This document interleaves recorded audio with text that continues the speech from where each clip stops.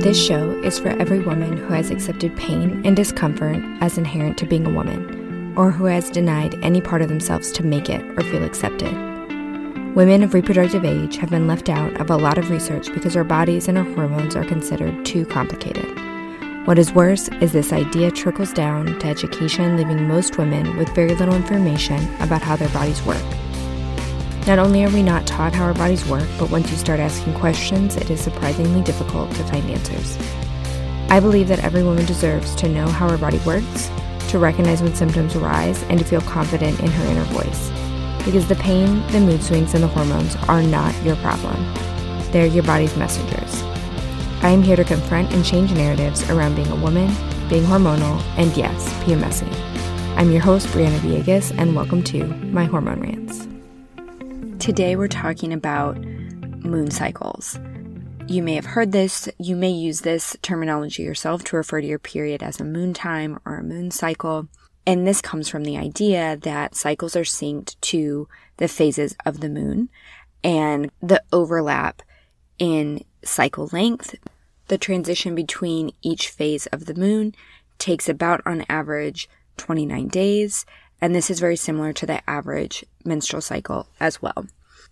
And there's really a whole philosophy around what it means to cycle with the moon and how you cycle with the moon.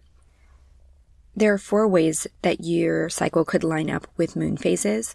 The first is called a white moon, and this is when your period happens during the new moon or when the moon is not visible, and you ovulate with the full moon when you're actually seeing, the moon at its fullest phase.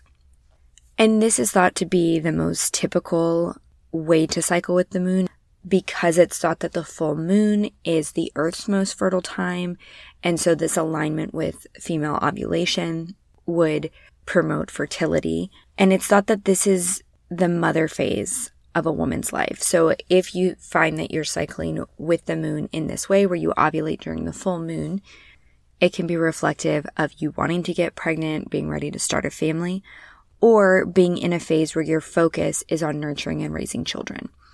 Another way to interpret this is that a white moon cycle could indicate that you want to give more energy to yourself at this time. So it's more of a nurturing phase. The other common, although seen as slightly less typical, is the red moon. And this is when bleeding happens during the full moon and ovulation is occurring at the new moon when the moon is not visible.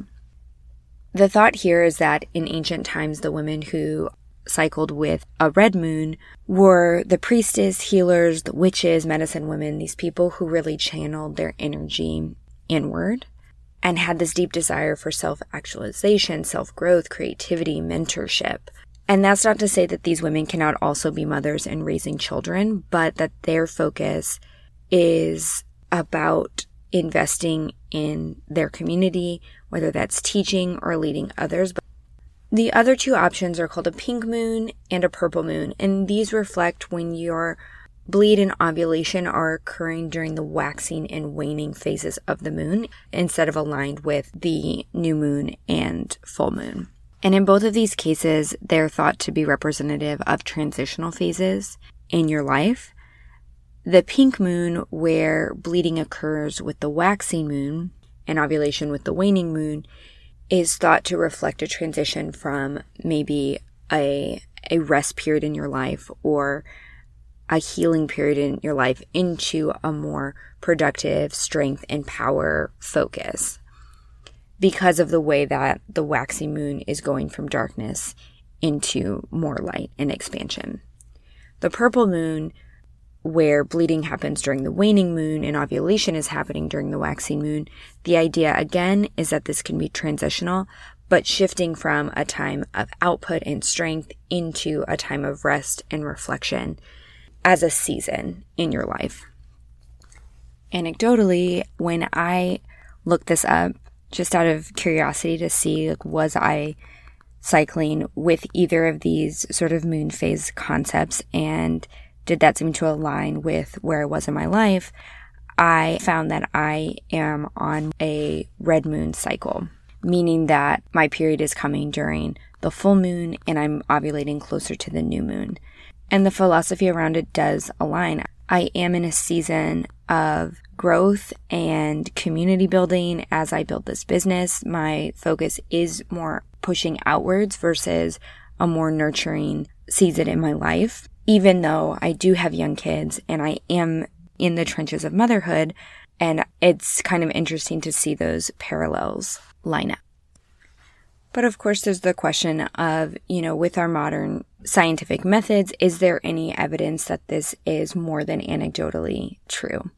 The idea that we cycle with the moon has its roots in ancient cultures who had developed rituals and sacred times around this, where they often had sort of red tent type experiences where women would go together and have a bleed time or ceremonies. And in some of the articles I read, talked to some women who are descendants of these tribes that had rituals, and one woman talked about a moon time referring to bleeding during the new moon, or when the moon is not visible, as a time when a woman is at the height of her powers. She talks about this shouldn't be a time to be wasted in mundane tasks and social distractions, or should someone's concentration be broken by concerns with the opposite sex. I found this quote really interesting because it is the roots of this idea of cycle syncing, where menstruation, whether that's aligned with the moon or not, is this time to go inwards and understand what your needs are and lean into, your intuition and your power and understand where your life is going and taking that initiative there of making decisions that are taking you in the direction and the trajectory that you want to go. Another interesting thing that this woman said was that if a woman ever fell out of synchronization with the moon, meaning she was no longer cycling as expected and having bleeds line up with the moon, she would go and sit in the moonlight. And there is some basis for this idea in the animal kingdom. Marine organisms do synchronize reproduction with the moon. That's been established, but it's been harder to establish in women. And there have been studies that have gone both ways. Some say, yes, this does happen. Others say that it doesn't. But this conversation is coming back up in the media and a little bit more in public light in the last couple of years because of a new study that came out in 2021 that did something different. And it was with a small number of women, but it actually looked at longitudinal data. So it took data of cycles over, I believe it was like 15 years. And they found that when they did combine the dates for individual women over this long period of time, they did find significant correlations with the start of periods and the full moon and the new moon, but not with other parts of the cycle. So what they found was this connection between the idea of a white moon and a red moon synchronization. And from these findings, they suggest that it's the moonlight as well as the moon's gravity and distance from the earth that could be influencing menstruation. They don't know exactly how that works or how women are sensitive to those changes, but they do notice that there is a difference in women who live in rural areas versus urbanized areas. And in this particular study, most of the women lived in a rural area where moonlight was more visible, suggesting that they might be more aware of these changes in the moon's brightness and therefore may be able to be more synced with the moon because of that. Because they did find that participants in the study who didn't show this consistent cycling with the moon reported being night owls, suggesting that they might be having additional exposure to artificial lights at night that could be overriding the sensitivity to moonlight. And what's interesting is back to the quotes I mentioned earlier with the tribal women, was that if someone in the tribe ever fell out of synchronization with the moon, the recommendation was that she take time sitting in the moonlight and communing with the moon in some way, asking it to balance her and restore her. But again, that exposure to moonlight was the answer to getting back in sync with the moon. Another interesting finding was related to cycle length, where older women whose cycles were longer and further away from the 29-day average as they entered perimenopause and were on their way to menopause had fewer cycles that synchronized with the moon. In another study, they talked about how women in urbanized areas tend to have shorter cycles, closer to 26 days, as opposed to the 29 days. And so this led that women in urbanized areas were less likely to be in synchronization with the moon. And what these researchers conclude is that ultimately the biggest reason that we don't see synchronization as much in the modern world is not that it's not a real phenomenon, but that with so much more exposure to artificial lights and just the lifestyle habits of our modern environment are not conducive to us being sensitive to the changes in the moon. But I do want to make a note here that cycling with the moon is not necessarily better than not cycling with the moon. It doesn't necessarily mean that your cycle is more or less healthy. So if this is a little bit too far out there for you, it's not something that you have to aspire to or to feel like there's something wrong with your cycle based on not aligning with the moon.